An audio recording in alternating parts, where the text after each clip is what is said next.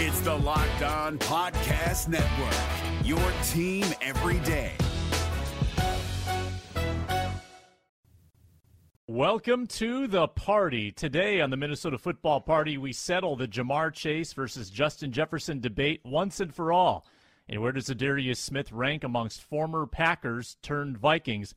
It's all coming up on the free and available Minnesota Football Party. Let's meet the guys this afternoon. Luke Inman, at Luke_Spinman of Superior Sports Talk to my right. He salutes the camera. Luke Braun next to him, the host of Locked On Vikings, also a contributor at zonecoverage.com.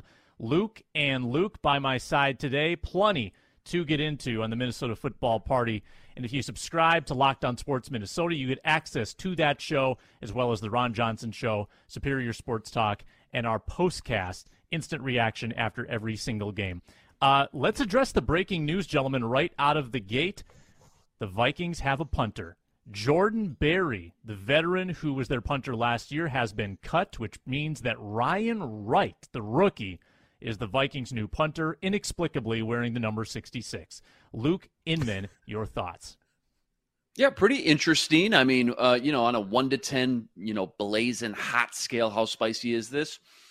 Maybe a 5 or a 6. I definitely thought that Barry would survive this. And we're told, and you guys probably heard it as well, that special teams coach told us there was going to be a punt off in this final preseason game. That's not the case. They go with the young guy, a little bit, 6'3", like 250 pounds, maybe got the big booming leg. But all in all, I was a little shocked to see this one, Sam. Yeah, I felt like Barry also had a booming leg and maybe a little bit too inconsistent for Daniel's taste. And this is a new coordinator who wants guys that fit his style. And you certainly are getting a better, cost-effective punter in Ryan Wright, who you have now under team control for a few years. So I get it. It makes sense. But Jordan Berry had some really nice punts last year where he flipped the field, like 60, 65-yard punts. And I haven't seen that capability from Ryan Wright. Luke Braun, do you have any hot punter takes? I wouldn't have put my money on this one, but I did put a prediction in zonecoverage.com in a 53-man roster that this would happen. So I'm going to take my lap either way. But I don't know. I thought he punted well against the 49ers. He did have a couple of big boomers against the 49ers that looked pretty good. It's not a money thing, or it probably isn't a money thing. Ryan Wright is cheaper by about $200,000. I can't imagine that kind of nickel and diming is worth easy for you to say. $200,000 doesn't mean anything. Just a quick $200K, just a quick $200K. Easy. But like that's easy money. Yeah, for an it's not much, right? For like making a decision on who your punter will be. But I think what everybody's concerned in is what's the holding situation. There was one little blip in camp that Greg Joseph has had in his very, very good camp. And Ryan Wright was holding for it. So is that going to be a problem? I don't know. It was like 2 kicks. They probably got a bigger sample than that. But I don't know, something to keep your eye on. But yeah, I guess they're going with the rookie. All right, so now that breaking news is out of the way, they've re-signed Ty Smith. So the roster stands at 80. I want to get in a time machine, guys. I want to go back 1 year. Let's go back to August 25th, 2021. World was a better place. No, I don't know. Maybe it wasn't. And how'd you feel at that time about this team? What were your concerns? What were you optimistic about? And how do you feel this year compared to how you felt last year? I think last year heading in, hopes were high. Like, you're just 2 years removed from a 10-5 season, won that huge playoff game in New Orleans. Then they go 7-9 the year prior. But by that time, there was like this thing people conjured up in their head that every time Zimmer had a bad season, the team always bounced back strong and made the playoffs the next year. And I think people were just like recalling and leaning into that because they wanted to believe it. I know I did. Offensively, Kirk Cousins, I think he was coming off a career year, 35 touchdowns, most he's ever thrown still to this day. Irv Smith was coming back. Cook just got his college degree. Got to remember that. That was huge. That played a huge factor, right? And JJ coming off the huge, crazy Randy Moss type rookie year. So it was just like, wow, what's he going to do next? BC Johnson, I don't know if he had gone down yet at this point, but he would end up going down. So a couple questions with the wide receiver 3, who's going to step up. Christian Darrisaw, we know, got hurt. I remember at that time, too, it was like we were hopeful he would be ready for week one, which obviously he wasn't. But the big question, I think, was Clint Kubiak with the offense calling the shots, first-time play caller. And I think there was optimism because of the talent on paper, but still a lot of question marks and unknown. And then, just thinking back defensively, you had Daniil coming back. You signed Patrick Peterson and Xavier Woods into the secondary. Mac Alexander's back. Cam Dantzler year 2. And I think you're thinking like, well, Zim's just going to Zim. And the defense will find a way to bounce back. So all in all, I think it had a lot of promise heading in. Optimism because of the talent on paper, and a lot of people just expected them to bounce back to kind of that 2019 season and make the playoffs again. Those were the expectations. That was the bar set. Anything less was kind of failure. Obviously, that doesn't happen. They lose all those close games last year in the final 2 minutes. Sim's fired. End of chapter. This year, it feels wildly more up in the air as far as like where the bar is supposed to be set, because anytime you got a whole new regime coming into town, their first year's kind of a blank canvas, and you just throw a bunch of paint up there to see what looks good. You throw it all up there, see what sticks, what doesn't, kind of thing.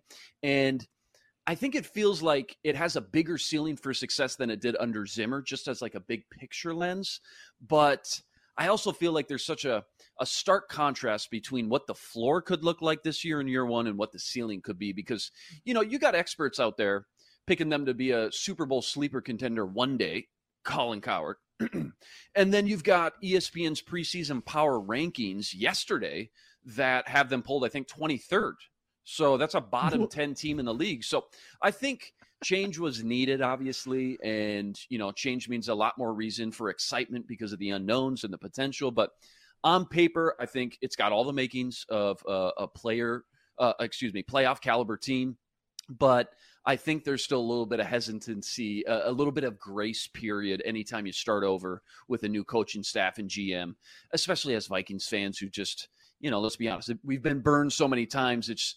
We've been conditioned to just temper our expectations just by default a little bit. But it's a good question, Sam, because it is crazy to look back just 1 year ago at this time and see the difference in change and overall vibe from last year to now. Things got very stale there at the end. Now that we're looking back, and even if they don't make the playoffs this year, I think the feeling of a fresh change and more of a new modern approach to the game alone should give fans a lot more optimism and kind of rejuvenation about where things are going. Again, even if it doesn't happen right away in year one. Yeah. I feel like last year, Luke, I was like worried about some offensive things with Clint. I was worried about the offensive line, the left tackle, the right guard. And, some of that came to fruition. Some of it was alleviated, but I feel like generally the offense was fine. It was good. It wasn't amazing. The defense is where I was actually optimistic last year, and they were disastrous. Me too. And I feel like this year is the same kind of vibe where I assume that it's going to be better, but I really have no proof for that. Yeah, I really liked that they brought in Patrick Peterson. They brought in Dalvin Tomlinson. I loved those moves, and I like that those guys are still in the building. I still like those players. But I think I underestimated how much, I thought Bashaud Breeland was solid. He was a catastrophe. I thought Cameron Dantzler had some promising things his rookie year. I looked forward to what he could do year 2. He was a big mess. And now here we are talking ourselves into Cam Dantzler and Patrick Peterson again. So I think I don't know. The lesson that I have to learn, I guess, is sometimes the arrow is pointing up for guys, but that doesn't necessarily mean that they go up. Because I was pretty bullish on them last year. I thought they would be able to make the playoffs. I thought they would be able to bounce back. Everything that went wrong in 2020 felt so one-off. It was the COVID year. Daniil Hunter was out for the year. All stuff that wasn't going to repeat itself, and then some of it did. But I also didn't know about the internal strife. I didn't know how much Mike Zimmer was really ruining the culture he had so carefully crafted back in 2014 through 2017. And so that, if I knew about that, that'll sink things, right? And Clint Kubiak, I didn't expect him to be good, but he was worse than I expected. He was very bad at sequencing and the play designs and at attacking situations. I mean, his whole playbook died to cover 2. It was Madden stuff. So hopefully we can be out from that. But this year, it does feel like there's this optimism, right? Everybody's loose. It's the honeymoon phase with the new coach. And all I've been saying, everybody's saying collaboration, and it's all very kumbaya. And we'll see how that lasts when you go, Packers, Eagles, Lions, Saints. And if you're 1-3 off of that, we'll see how the kumbaya feels, come Halloween. So I have been preaching patience, like on Locked On Vikings. I've been saying, hey, this might not start off real hot. If it does, awesome, but it might not. And that's okay because everybody's learning things and this is a new regime. And we're like, give Kevin O'Connell a chance here. Don't expect him to be, a 5-0 start and then be mad when he isn't. It's going to take a minute. You got young players learning things. You're going to have coverage busts. We've already seen some coverage busts. You're going to have more a less aggressive version of the Fangio style defense, just because I don't know how much they can trust their corners, and you need to be able to trust your corners on an island if you want to do the real fancy Fangio stuff. I don't know if they can do that, so they might go with the more zone coverage things, and better quarterbacks can dice that up, and they got Aaron Rodgers coming down the pipe right away. I don't know. I'm not bullish on them this year, but I also am willing to be patient about that, and if I'm wrong, great, and if I'm right, that's okay. It's a new regime. Give them a minute. Yeah, I'm glad you brought up the Patrick Peterson and Dalvin Tomlinson, because there's also Michael Pierce too, who is like, oh my gosh, we haven't seen Michael Pierce. Yeah, we're gonna get him back. The COVID year. Out. Yeah, and I was so excited about him too, just being like, okay, we got that Linval Joseph type of presence again, even though maybe not much of a run stuffer as Linval, but maybe you get a little bit more pass rush in there as well. But a nose tackle, a dominant presence in the middle, it just does wonders for Zimmer's D on first and second down. Then you get to third and long, draws up the exotic blitzes, et cetera, et cetera. But you're right. And then the other thing I'm glad you brought up, there's a legitimate chance that it takes a while for this whole thing to get moving. And when you look at those first 4 games, they could be 1-3 easily, 2-2, maybe at best. And you're right. I saw you talking with Aaron Henderson on Twitter. It's like, he's like, yeah, everything's fun and games and honeymoon stage until you get punched in the mouth week 1 by Aaron Rodgers. Mm-hmm. And, we'll find out real quick, just kind of the litmus test right out the gate when you go Packers at home, at Philly Monday Night Football, bang, bang. So I'm excited to see how it all shakes out, but more so I'm excited to see how kind of long it takes to kind of reach that level and point where everybody's comfortable together on the field at the same time. I just want to see them better in December than they were in September. Like, if they suck coming out the gate, that is fully understandable. Everybody's learning new things. But if they are still having those problems in December, then it's more of a cause for concern. I just want to see it feel like the arrow's going up. If this is a 7-10 season where they win 3 in a row at the end of the year and ruin their draft position, I actually will really like that, because it'll mean, all right, they've figured something out and maybe they can attack next year and they'll be in a better mode. Yeah, if there was ever a year you're going to go on a little run and win meaningless games right at the end, this is the year 1 in a new regime with a new head coach for sure. Yeah, I like that. That makes sense. People can correct me if I'm wrong. I think Zimmer only had 1 winning December, and it was 2017. I think he was either 500 or worse every December. Those teams limped to basically every Cousins team has limped to the finish, including the 2019 team, which went to the playoffs. They weren't great down the stretch either, losing to Green Bay. Some meaningless games. So, yeah, no, you're right. Some week 17s, week 18s. I get that. But I think the trend would indicate that offenses generally got worse. Cousins got worse. Defenses became a little more flappable down the stretch under Zim. So we'll see if this team can improve as the season goes on, as it goes from Kubiak to Kumbaya, from Zimmer to Simmer. Hey, can we talk about the All Things Covered podcast yesterday? Justin Jefferson goes on, and I'm kind of tired of the Jamar Chase, Justin Jefferson war of words, because it's not a war. Like, these guys are buddies. They're making headlines. They're, shooting verbal arrows at each other saying, I'm the best. No, I'm the best. Well, that's cute. And I'm like sickened by how many times I've actually talked about this topic and seen the different rankings where, Jamar Chase is higher. Justin Jefferson is higher. No, Devontae Adams is, higher than everybody. Can we just settle like the Jamar Chase, Justin Jefferson debate now? Can we have like an adult discussion about this and admit that Jamar Chase is a great player who's had 1 year under his belt and Justin Jefferson's had 2, and it's really hard to declare anything when you're dealing with someone coming off a rookie season. Am I crazy to think that Justin Jefferson should be widely considered to be the better receiver at this point, or is Jamar Chase closer than I think? I think, here's my take on Chase. Only had the 23rd highest target share in the league, but what he did with that, he was the most efficient wideout in the NFL when he did touch the ball, 109.4 EPA. So nobody did more with his opportunities last year than Chase. Also averaged 18 yards per catch. I think only Deebo Samuel was higher. 18 yards per catch. That's insane. Top 5 in YAC, 550 yards. So all in all, between the efficiency you get and the explosiveness, extremely safe pick, extremely high floor. On the other hand, when you look at Jefferson and just what he's done, similar rookie season, although Jamar Chase wins the Rookie of the Year, I think Justin Jefferson, a lot of people will admit, I think he got robbed by Justin Herbert there with that Rookie of the Year. But anyways, follows it up with a great sophomore campaign, more of a complete, well-rounded season his sophomore year, led the league in air yards and targets. And even though Chase was number 1 player in EPA, JJ was 3rd with 89.7. So it's not like he was that far behind. He's still only 23 years old, and we don't even know how much better he can get. He had the 3rd highest target share in the league last year at like 29.9, so call it 30%. And even though we talk about KOC is going to get him the ball even more, he is fighting with Thielen, Osborne, Irv Smith's coming back, and then Dalvin in the whole running game as well. So that's a lot of mouths to feed. I think it's far more than what Chase is surrounded by in Cincy. So I think that 30% target share could drop this year. And even despite all that, I still think he puts up better numbers than Chase.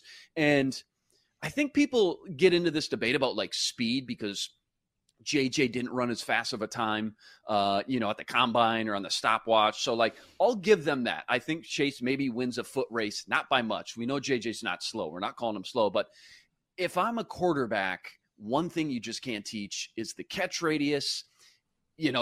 For a quarterback, you get that big window to throw into, some more room for error, and then also just how deadly JJ is at the contested catch rate. He was so good at LSU, and then you saw it actually transition in the NFL as well, and coming down with those 50-50 balls. So he's a quarterback's best friend, too good to pass up. I think JJ checks more boxes than Chase does.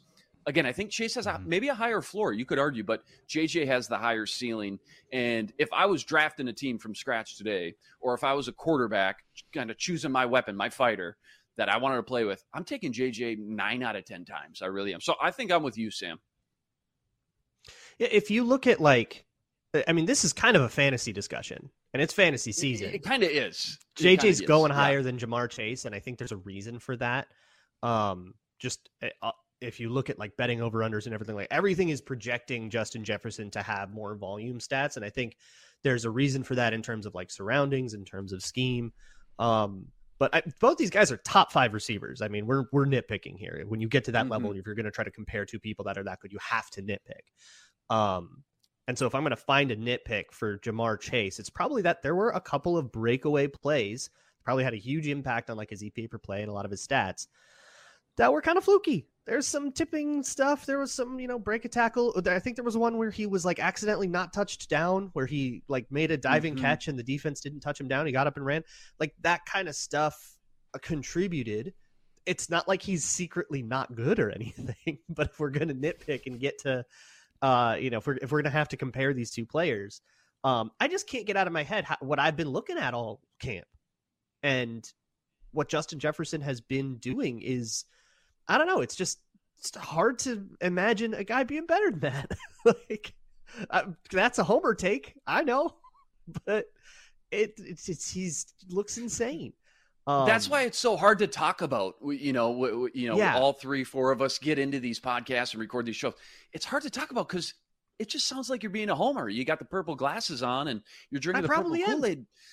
I'm not sorry. But it's like, it's just so hard not to get excited, man. I mean, flashes of Randy Moss statistically, and he's backing it up. And I agree with you on Chase. A couple of fluky plays there. I remember that Baltimore Raven quick slant or a bubble screen, and it's just like the safety took a bad angle and somebody stopped chasing him, and all of a sudden, boom, he 80 yards to the house, all That's why they call him Chase. All right, that seemed a little fluky. And I will say, too, since he's offensive unit completely the same this year, if anything's If anything, they've improved their offensive line. I know that through free agency, meaning maybe he gets more deep shots, maybe he gets more chunk plays. I think he'll have more targets and catch more balls than he did last year. I think we know he crushed the yardage. I can't remember off the top of my head, maybe 1,600 yards, but I think he had 88 catches. I think he catches more balls than he did last year, which is saying something. But, all that makes it really hard to bet against him. We'll see how JJ does again.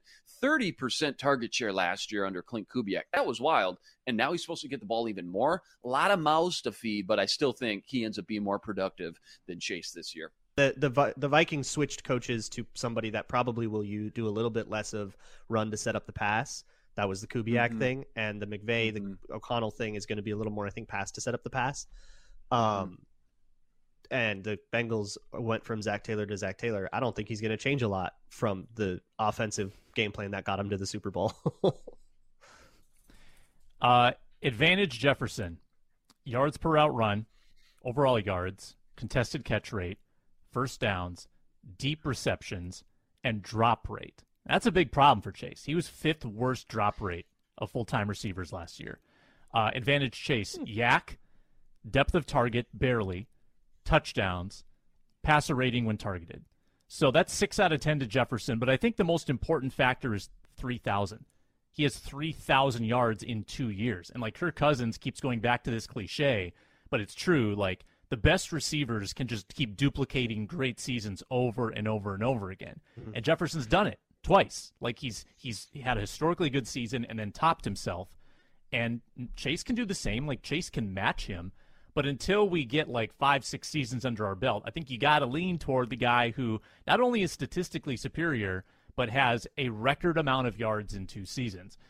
It's a fun argument, and I just wish there was actually more of a rivalry between them and not sort of this camaraderie, like chumminess where hey, let's get people riled up. Yeah. Well, Jefferson will be a Raven in 2 years. Then it'll be... Don't you say that. Interdivision. Hey, how crazy is it that now sitting back here, 3-4 years later, that Joe Burrow was throwing passes to both these guys in college at LSU? Like, I know, it's been played out, stories been talked about, but I just still think that's just absolutely insane. Not to mention all the other players they had, like Clyde Edwards-Helaire and everything else. But yeah, just absolutely magical and fun to look back. Here's the question I'm going to pose to you guys. Got brought up on the Superior Sports Talk show by Reggie today. Which offense would you rather have, the Bengals offense or the Vikings offense? I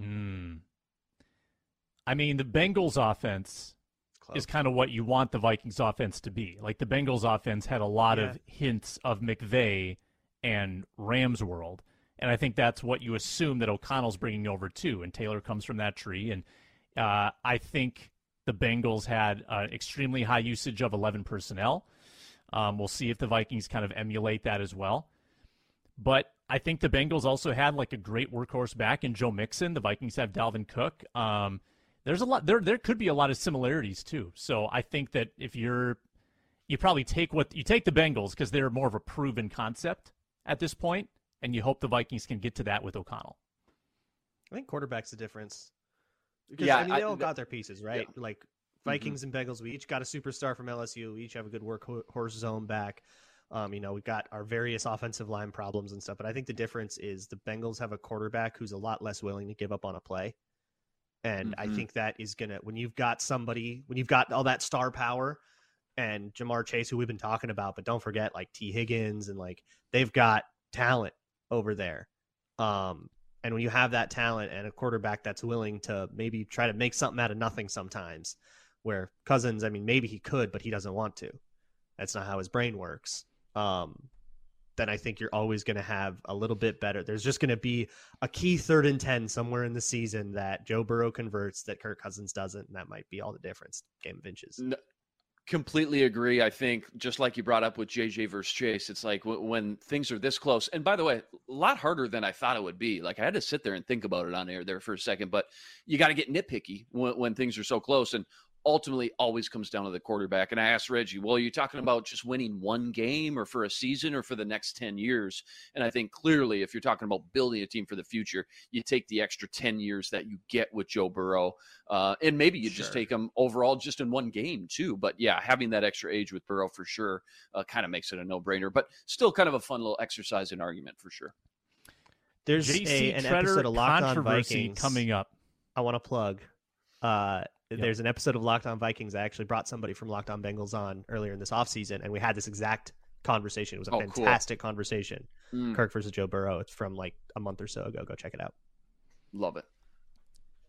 JC Tretter controversy coming up. Just a reminder to subscribe to Locked On Sports Minnesota on YouTube. The best thing you can do to help us out is to like this video, subscribe to the channel, and leave a comment down below. It can be funny. It can be insane. You can tell us what you think of the show. It can be serious. Tell us what you think about the Jordan Berry move or the Jamar Chase debate. Whatever you want. Comment, like, subscribe on YouTube. Locked On Sports Minnesota. BetOnline.net is the fastest and easiest way to check in on all your betting needs. Find your favorite sports and events at the #1 online source for odds, lines, and games. And most of you listening love football. Well, the Vikings-Packers line is already available for Week 1 at BetOnline.net. The Packers are favored by 1.5 in that game. You can find reviews and news of every league, including MLB, NFL, NBA, NHL, esports, or golf. BetOnline continues to be the top online resource for all sports wagering info. You've got live in-game betting resources, scores, podcasts. They have you covered. BetOnline, head there today or use your mobile device to learn more about the action happening. BetOnline, where the game starts. JC Tretter has been the apple of every Vikings fan's eye this offseason, and I think a lot of Vikings fans viewed him as unattainable. Heck, top 3 pass-blocking center for each of the last 4 years. The guy's going to make $7 million a year. The Vikings can't afford him. Well, we come to find out that J.C. Tretter is resigned to retirement. He thinks his career is over. He thinks it's because he is a union leader for the NFLPA. But in the story today at Sports Illustrated, J.C. Tretter says Minnesota never returned our call. He would have liked to play for the Vikings, Luke. He would have liked to come to Minnesota and end his career playing for the team he grew up cheering for. He was a Vikings fan, and he wanted to play here. Doesn't make him better. Doesn't make his knee healthier. Okay, Luke. If anything, it makes his knees worse. Any association with the Vikings makes your knee a problem. With a chronic knee issue, he was first, second, and third in pass blocking. What's a healthy Garrett Bradbury ranked? Last. I don't care about rankings. Last. You throwing PFF I'll grades roll at the me in dice. This economy? You roll the dice. I'll roll the dice. Garrett Bradbury's going to play. This is not a backup I will plan. go down to TCO myself, and I will drain his knee of fluid. Okay. You'd go ahead and do that, and Kwesi, who was there, who saw all of this, doesn't want him. Look, I don't mind the idea of trying to replace Bradbury. Can we do it with somebody who can walk? He said that his knee's fine in the article. Don't you take his word for it? Nobody asked him to get his knee scoped. No, a player says he's healthy. That's never been alive Best shape before. of his life. Best shape of his life, Luke. Best shape of his life. How much validity do you think goes into? Is it the knee thing, or is it have some? How much goes into play here? How much stock are you putting into the players' union kind of side story here? Because for all 32 teams to not be interested, is that just a coincidence? Does that mean that his knees really were shot? What's the ratio here that you're putting into both those kind of reasons why nobody was interested in him? I guess maybe there's more behind the scenes that I don't know. I don't know if it has tremendous validity. I mean, and granted, I don't know all the inner workings. This kind of dropped right before our show. I don't know if I'm as well researched on it as I should be. Luke Braun, do you have more intel per se on why he might be getting blackballed for his NFLPA association? I I can't know anything more than has been reported that's out there. And basically all we know right now is what he has said. And we'll see if other statements come out about like, no, we respect the players union. Blah, blah. We might see some politics come out, but you're never going to know what's behind the scenes unless you are behind the scenes, and I'm not. But I don't know. It's really hard for me to ignore Occam's razor a little bit. Guys had a really bad knee. I mean, this is the same thing that Anthony Barr's been going through. Is Anthony Barr getting blackballed, or like did the Vikings blackball him? It's really hard for me to ignore that Kwesi has been in the building with JC Tretter this whole time, watching him not practice, watching how well he has played. He's got all his own algorithms and stuff. I don't think he's leaning on the PFF grades. And didn't see any interest in it. Didn't see enough interest in it. They would sooner consider Chris Reed, who has never played center in a live NFL game, than this. Tells me that this maybe isn't the option. That doesn't mean center isn't an issue. That doesn't mean that trading for someone isn't an issue. This is not a dichotomy between JC Tretter and Garrett Bradbury. There are other options here. Maybe we can get one with some functioning legs. If it is the union, that's terrible. So you wouldn't, that's an awful thing. But wouldn't you try to get a non-guaranteed, like have an incentivized deal? He said he only wanted a 1-year deal.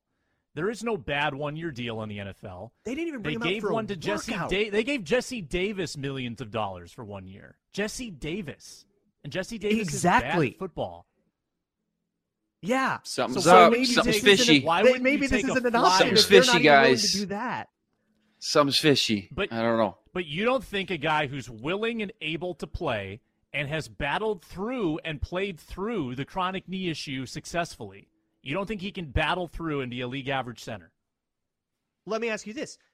What did you think about them letting Anthony Barr walk? Because it's the same thing. I thought Barr would have been. Blake Lynch and Troy Dye in there. I think Barr would have been great for the right price. I think there's a price on anyone that you will take a risk on. Now, if Tretter, who says in the article he wasn't wanting like market rate. Now, again, that's from his words, but well, yeah, he didn't want vet minimum. Of course, there's absolutely a price where I would have taken Barr back and I would have taken Tretter, because you know what? Barr was pretty good when he was on the field last year. And I know he played 3/4 of the season and he missed some time, but I thought he was pretty effective. And I think he can be effective again. I just think that some guys need a little bit of, management, and you go in with your eyes wide open. But why would you not try to upgrade if you could get a bargain on this guy? I will say I don't know if they're done trying to upgrade or not. There's still time for them to maybe do something. Like if they went and traded for Lloyd Cushenberry, that's the name I've been doing. Are we done complaining about this? And maybe they just had a different plan here? But people got so obsessed with JC Tretter all offseason. I got super annoyed with it. Like, just because he's the name that you've heard of, Guilty. There's more than one answer here.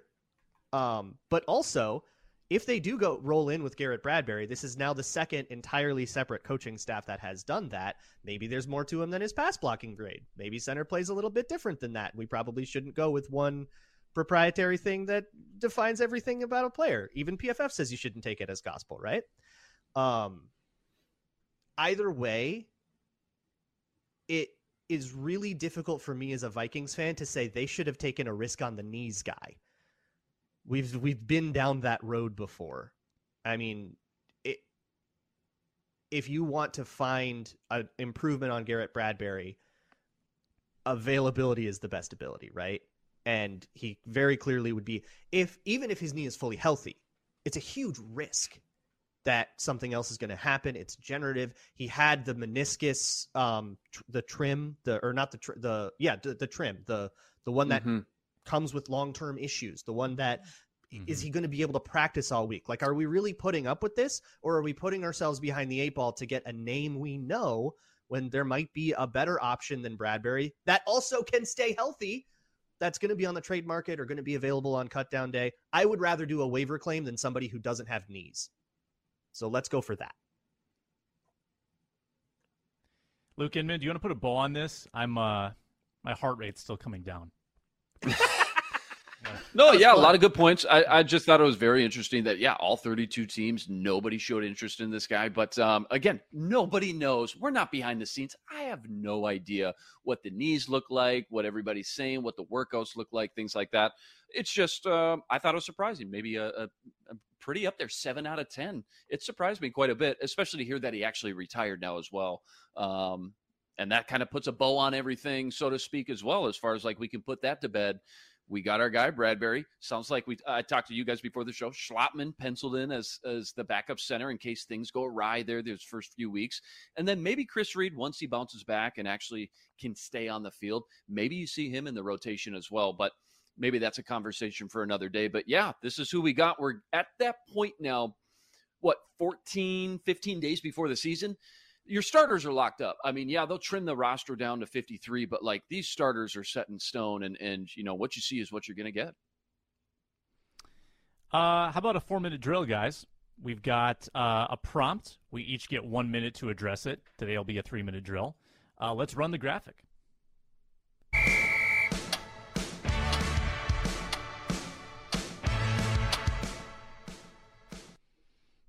You each get a minute apiece to make a plea for a player of your liking to make the 53-man roster, someone who might not actually make it. I want you to, give me a minute about an underdog who you want to see on this team. Luke Inman, kick us off.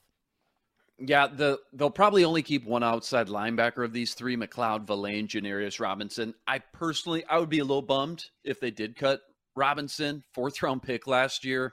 After just one season, he got hurt last year. I think we really haven't seen him start to scratch the surface and find any real kind of footing or momentum there yet. Far from perfect. If you recall last week, he got his ankles broke on a little PA rollout bootleg. Excuse me. And I'm not saying, he's perfect or he's even ready yet, but that's one guy I really hope can stick around. Again, a 4th-round pick last year, showed a little bit of promise. And then I got to fling out 2 guys on offense. Vidarian Lowe, potential to groom there into a solid backup tackle.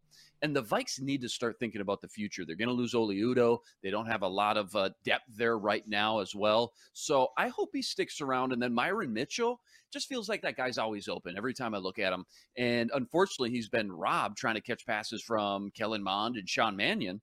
I hope he ends up surviving this last little wide receiver battle for that, last 1 or 2 spots at that position as well. Luke, man, can you go to the penalty box? You can't name 3 or 4 guys. Hey, Matt DeBritz, can you mute Luke like Tony Reale on Around the Horn? He's muted. Hey, he loses points. Oh, he actually did it. He actually muted him. I love it. I love that Matt can do that. That's a new thing now. Luke had some very passionate rebuttal that nobody heard. This is because he's the union president. I'm going to take my time now and talk about Vidarian Lowe and only Vidarian Lowe. I've got some leftover emotions from the J.C. Tretter conversation, so I'm a little upset. We're heated. Vidarian Lowe is probably not going to make this team. The numbers don't work out. They've got too many interior guys that are going to need to be on the roster. Brandel and Udoh just have sort of the experience, and they'll probably get precedent. But I would hate to risk losing a prospect like Lowe, who with Udoh and Brandel, unproven and in contract years, you don't have a tackle pipeline set up. And if you look at Lowe's agility, a 1.75 10-yard split, that's a relative athletic score of 9.04, and generally a pretty good 20 and 40-yard splits as well. I wouldn't want to give up on that player right away. So I think you put Lowe on the team, and if you want to jettison Oli Udoh, I'm okay with that, and make Brandel and potentially Jesse Davis your emergency tackles. That's fine. But I would rather have 4 years of Lowe than 1 year of Udoh. Oh, nice. Wrap that up. Wordplay. So I'm also going with a late round rookie here in Nick Muse. I thought about Kyle Hinton, and I think it's okay if a player needs a year, like if Muse had to stay on the practice squad, which I think is going to be the case. But I think he's shown enough, and the Vikings have a problem in their tight end room right now. I mean, they have a depth problem. We all know it. They've got Johnny Munt. They've got Ben Ellefson. That's okay. You got some blocking there, but who's going to be an actual passing weapon in that room? Or are our tight ends just big giant tells that we're running now if Irv Smith can't stay healthy? And I think Nick Muse, he has that speed. He had a little bit of flash. He showed a little bit in that 49er game. And there was one rep that I can't get out of my head against Charles Amenahu that he was just supposed to chip the D end, put the D end right on his out and caught a first down. That's what you want to see. You want to see that kind of effort and that kind of grind. I think that there could be a place for him, especially if Irv Smith's injury is worse than they're letting on and if he has to start on PUP or something like that. Unlikely, but if that's the case, then it gets a lot easier. I think he leapfrogged Zach Davidson in that game, got that much closer to the roster. I kind of thought he would need a year, but maybe he's a little closer than that.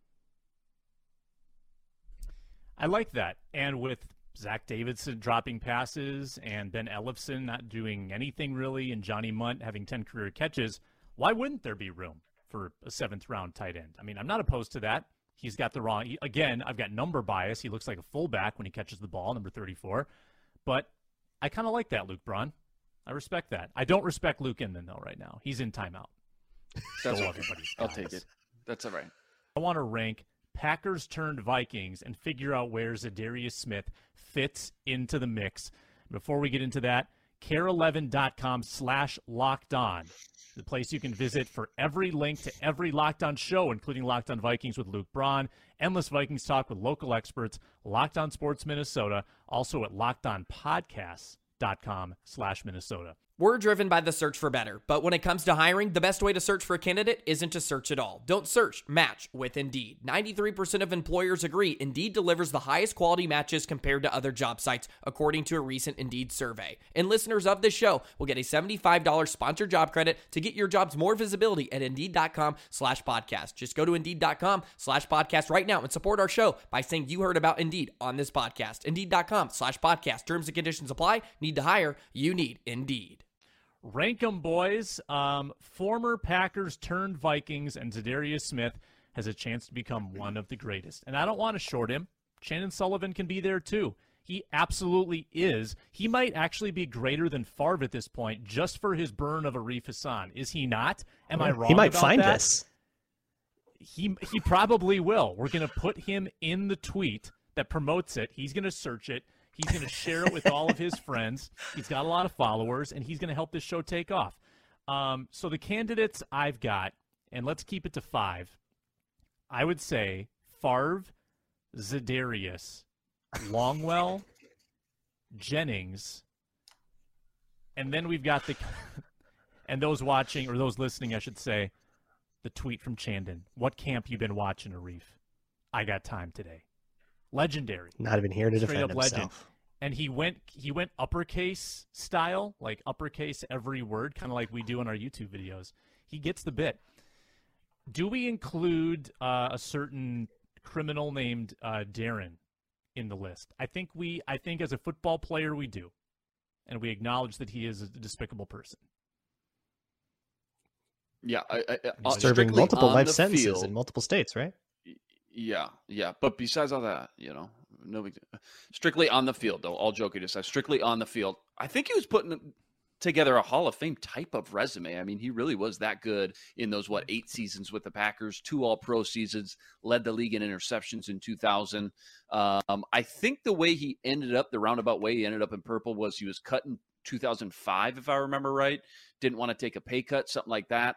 Perfect situation for revenge comes along, $10 million contract with the Vikes a week later. So, it on the field, strictly speaking, like you said, Sam, probably in the mix, should be in that top 5 for sure. But I think I go personally, Brett Favre in another echelon all by himself.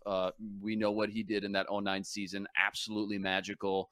All the accolades, 12-4 record, Pro Bowl, NFC title game, first quarterback to defeat every single team in the NFL, career low interceptions, highest passer rating, et cetera, et cetera. I think Zadarius has the potential, though, to be right behind him at number 2. Chandon Sullivan, glad you mentioned him. He should maybe be in the mix, but Zadarius potential to be number 2. We'll see how it all pans out, but Greg Jennings needs to be in that top 3 discussion as well for me. Jennings was such a big acquisition when they signed him. What was it, 5 years, 60? And he only played 2 of those years. Yeah. And they were underwhelming huge years. He averaged about 750, 800 yards. And I thought he had some good moments, but he also didn't have the greatest quarterback play. He was catching Well, passes when you go from from, Conner and Aaron young Rodgers Teddy. and Brett Favre to, exactly. Yep. Sorry. Go ahead, Sam. Yeah. Yeah, no, yeah. So I actually have him toward the bottom, like just based on expectations, the bottom of the top 5, I should say. He's better than Desmond Bishop and Charles Johnson and Dayton Jones, but I don't think he's in my top 3. Respect you if you have him in your top 3. I hate to like even compliment the guy, but I think Darren Sharper actually like fulfilled expectations better in Minnesota because he had 9 picks his first year, 9 picks, and he had 18 picks in 4 years with Minnesota. Obviously, you kind of try to put that out of your mind, the whole Sharper era, and those teams weren't great. That was like early Childress.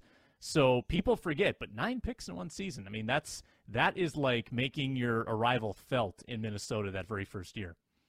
Yeah, and maybe Ryan Longwell should be in this top 5 too, right? I mean, even though he's a kicker, maybe devalued a little bit or watered down, but he was very productive, and to be able to take him from a division rival, even though they ended up with Mason Crosby era started then right after Longwell. Longwell made some big kicks, and I think he made a big kick against the Packers specifically his first year to win the game as the clock expired.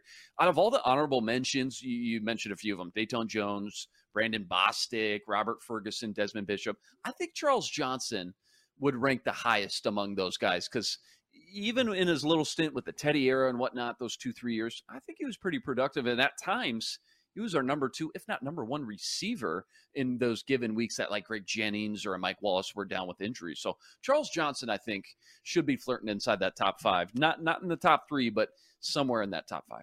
Yeah, and we've had him on the Ron first-round Johnson pick. show, and yes. he was BC. He was BC, and Diggs was Jefferson in 2015. Yeah, there you go. And then he got Wally pipped. But what about Brandon Bostic being number 1? Because he delivered one of the great Vikings fans moments of all time when he bungled the onside kick in Seattle in the NFC Championship game, and the Vikings he was a Viking signed before he him was a as Viking. Thank you. The That Vikings were so appreciative. They said, "We'll give you a chance to make this team, even though you probably won't."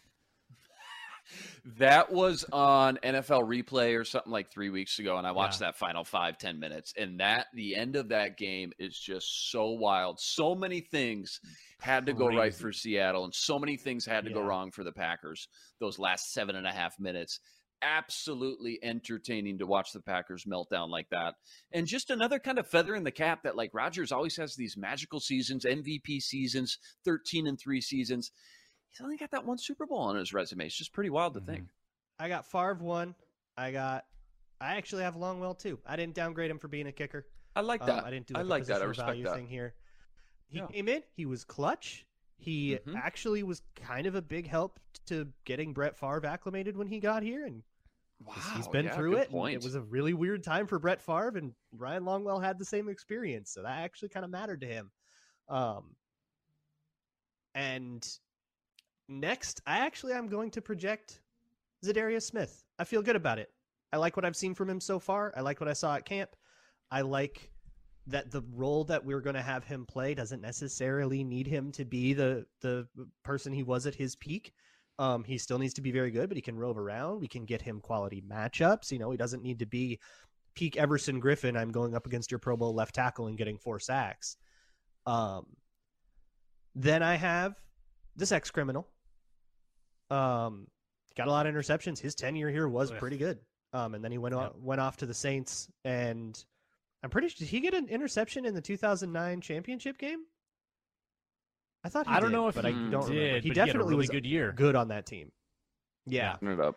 And then 5th, I have Greg Jennings, who was fine. Like, I agree with Sam. He was a little underwhelming. I kind of thought we were getting more when we got him, but he was a helpful veteran presence. He was where he was supposed to be. I think that helped Teddy come along his rookie year a little bit.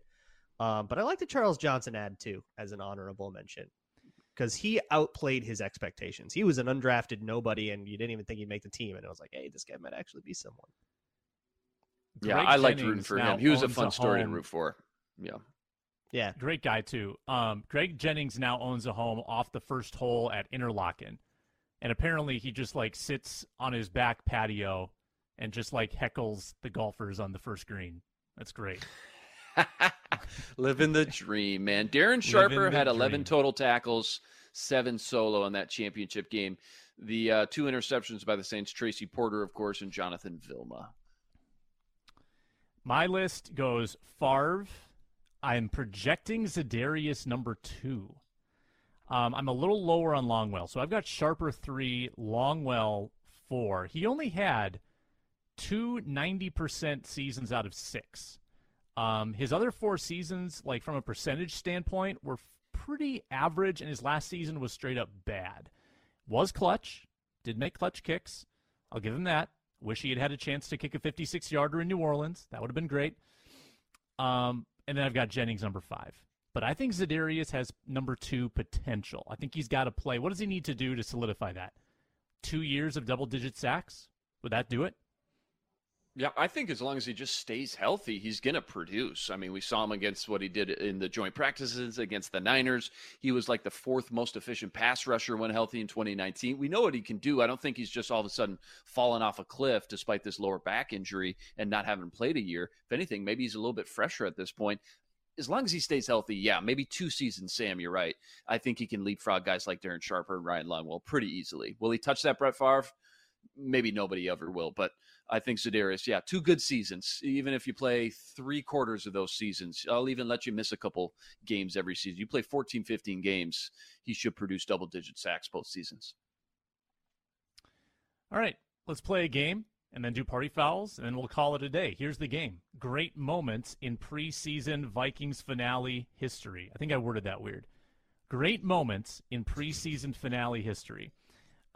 Here's the concept. I will give you 5 consecutive clues, offering more information with each clue to the identity of the player. You can ring in by saying your name and making the guess.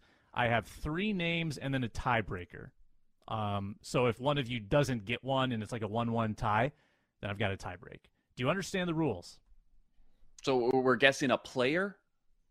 A player that appeared in a Vikings preseason finale in honor of the Vikings-Broncos taking place this Saturday at 8 p.m. Central. Clue number 1. He was a Vikings special teamer in a game at Buffalo in 2019. Remember, these are preseason finales. That game. He was part of a competition. He averaged 43 yards on 2 punts. He missed a 37-yard field goal. He was acquired by Minnesota for a 5th-round pick. Yeah, that is correct. Yeah. That is correct. Like I'm surprised you didn't get it. 5th-round pick. Yeah, great value. Great value. Yeah, Punter, when you said kicker, he missed a field goal and he had punts, I was like, oh, that's Carvin Vick. Yeah, it has to be. Who else could it be? Yeah. All right. Number 2. He rushed for 4 yards in a preseason finale against Miami in 2017. He passed for 129 yards. It was his last NFL appearance ever. What? I said Mitch Leidner. Correct. It's Mitch Leidner. Oh. Wow. Touche. Wow, Luke. well done. Very well played. Done. Whew. Touche. Go for legend. Lakeville South legend. Legend. That's right. Lakeville South legend. Put your hood up. Go Cougs. I'm sad I didn't get to the number 4 clue because he was once projected as a 1st-round pick.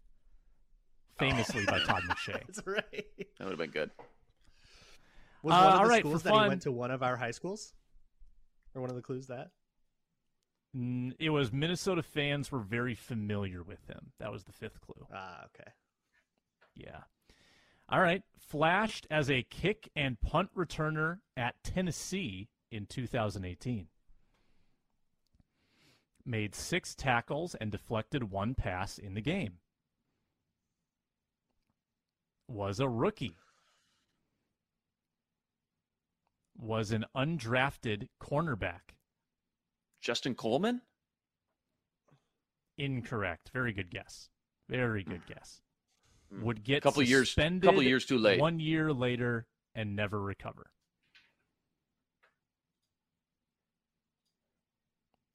Final clue. 3, Get suspended and never 2, recover. 1. I don't think I have this one. Holton Hill. Oh, Oh, it was wow. Holton Hill. Oh, wow. Tennessee boy. Oh, wow. Okay. Mm-hmm. All right. I would argue that he recovered. He came back. He was never good. He never got But out the of suspension didn't have anything to do with that. Well, because he Okay, sucked. subjective clue. Hey, wait, he started in Should've gotten into 2020. the What are you first talking about? He started the first game in Yeah, 2020. He got blitzed by Aaron Rodgers. I think he was out of the doghouse. That's Okay. true. He's not Yeah, wrong. Okay, you win. It was a fraudulent clue. I apologize. Just for fun, the tiebreaker. The leading passer for Minnesota's opponent, the LA Rams, in the 2016 preseason finale. Sean Was Mannion a second. Yes. Very good, Luke. I was going to say. on the board. I got to get one. I had to get one. Mm-hmm. Luke Braun wins 2-0 technically, and Luke gets the bonus tiebreak 2-1. We'll call Isn't it that final worth 2? score. Isn't that bonus worth 2? Come on. It's like the money ball, 3-point competition. Yeah, it's the money ball. Yeah. Hey, just because we're talking about legendary mm-hmm. preseason games, do you guys remember 2014, August 16th, TCF Bank Stadium, Cardinals at Vikings? I remember I was sitting right next Rodney to Smith. Reef Hassan. Rodney Rodney Smith. Adam Smith Thielen with breakout game. 18 seconds left.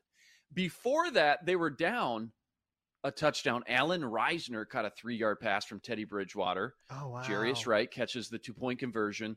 Then I don't know who fumbled. Maybe one of you guys can guess this trivia. Zach Bauman had a 6-yard fumble return touchdown for Arizona. I don't know who fumbled.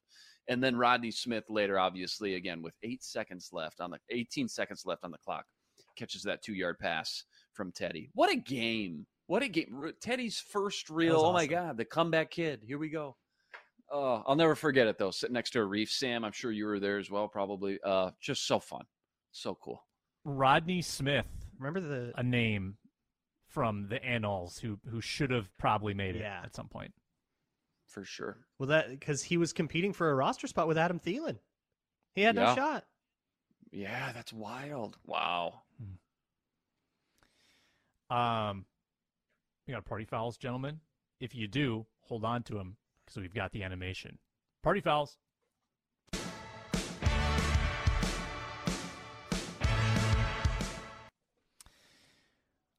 Well, mine's obvious. Did you guys hear that the Vikings ignored J.C. Tretter's calls? That's my party foul. That's all I'm going to say about it. I'm going to get too emotional. Luke? Luke Brown, go ahead. Luke Inman. Nope. Some Luke of some kind. Please. Hold on. I got to look up. Okay, Put- hold on. I'm just looking up the I got one. quarterback that he did this to. All right, go ahead. Mine goes to Matt Daniels, who lied to us, who led us astray and deceived us. He told us, he promised us a punt off. All right. I was excited about a punt off. I was excited to watch them trade reps. Let's evaluate punts. Let's dive deep. I was going to do a whole Locked On Vikings episode about it. And then they go and they cut Jordan Berry. We were lied to. We were deceived. We were bamboozled. We were led astray. How dare you, Matt Daniels? Ja Rule. Man. All right. Amen. I forgot to bring this up last week. Last preseason game versus the Niners. Fourth quarter, I believe. Chaz Surratt has this rare chance to absolutely blow up the backup quarterback. Had to be Brock Purdy. Maybe Nate Sudfeld was still in the game. This was And so bad. just a clean hit in the hole. They both meet, both sprinting. He's scrambling up the pocket. They both meet at the same point right near the line of scrimmage. You're thinking, all right, a linebacker's just absolutely going to knock the wind out of this guy. No. Chaz Surratt not only doesn't take him down to the ground, he gets stood up in the hole and actually gets knocked back a little bit. And at that point, I knew maybe Chaz Surratt is just not meant to be a linebacker in the NFL. That is my party foul. Come on, Chaz. Luke, didn't you? You Luke watched his Braun, reps didn't versus you, De'Aaron King. You Yeah, tweeted about should've that. known. You're like, Chaz Surratt just stalemated with Brock Purdy. Yeah. I think you pointed that out when it happened. It was really bad. Yeah. Dude. It reminded me, because I'm so sore about that pick, because one of the first things I saw when I was researching him was the exact same thing happening with, I think, 5'11", 190-pound De'Aaron King. Oh my gosh. In Miami. This is what happens when a quarterback tackles a quarterback. Yeah, right? You just don't Adam get clean Zimmer opportunities. pounded the table. You just don't get clean opportunities to hit a quarterback like that out in the open and, not get flagged or, get a fine or anything like that. And he just completely whiffed on it, man. He got stood up. Brock Purdy put the hit stick on him. It was sad. Yeah, I think he put everything he had into it. I think that's what's scary about No, it. he tried. Yeah. That's too bad. Gentlemen, good show today. That was a lot of fun. Remember, these shows are dropping on Mondays and Thursdays at Locked On Sports Minnesota. You can subscribe wherever you get your podcasts, lockedonpodcast.com, YouTube channel, Locked On Sports Minnesota. Luke Braun, daily on Locked On Vikings. Luke Inman, daily on Superior Sports Talk on Locked On Sports Minnesota. I'm Sam Ekstrom saying so long from the Minnesota football party today. For Luke, our director Matt DeBritz, so long and take care. Hey, Prime members, you can listen to this Locked On podcast ad-free on Amazon Music. Download the Amazon Music app today.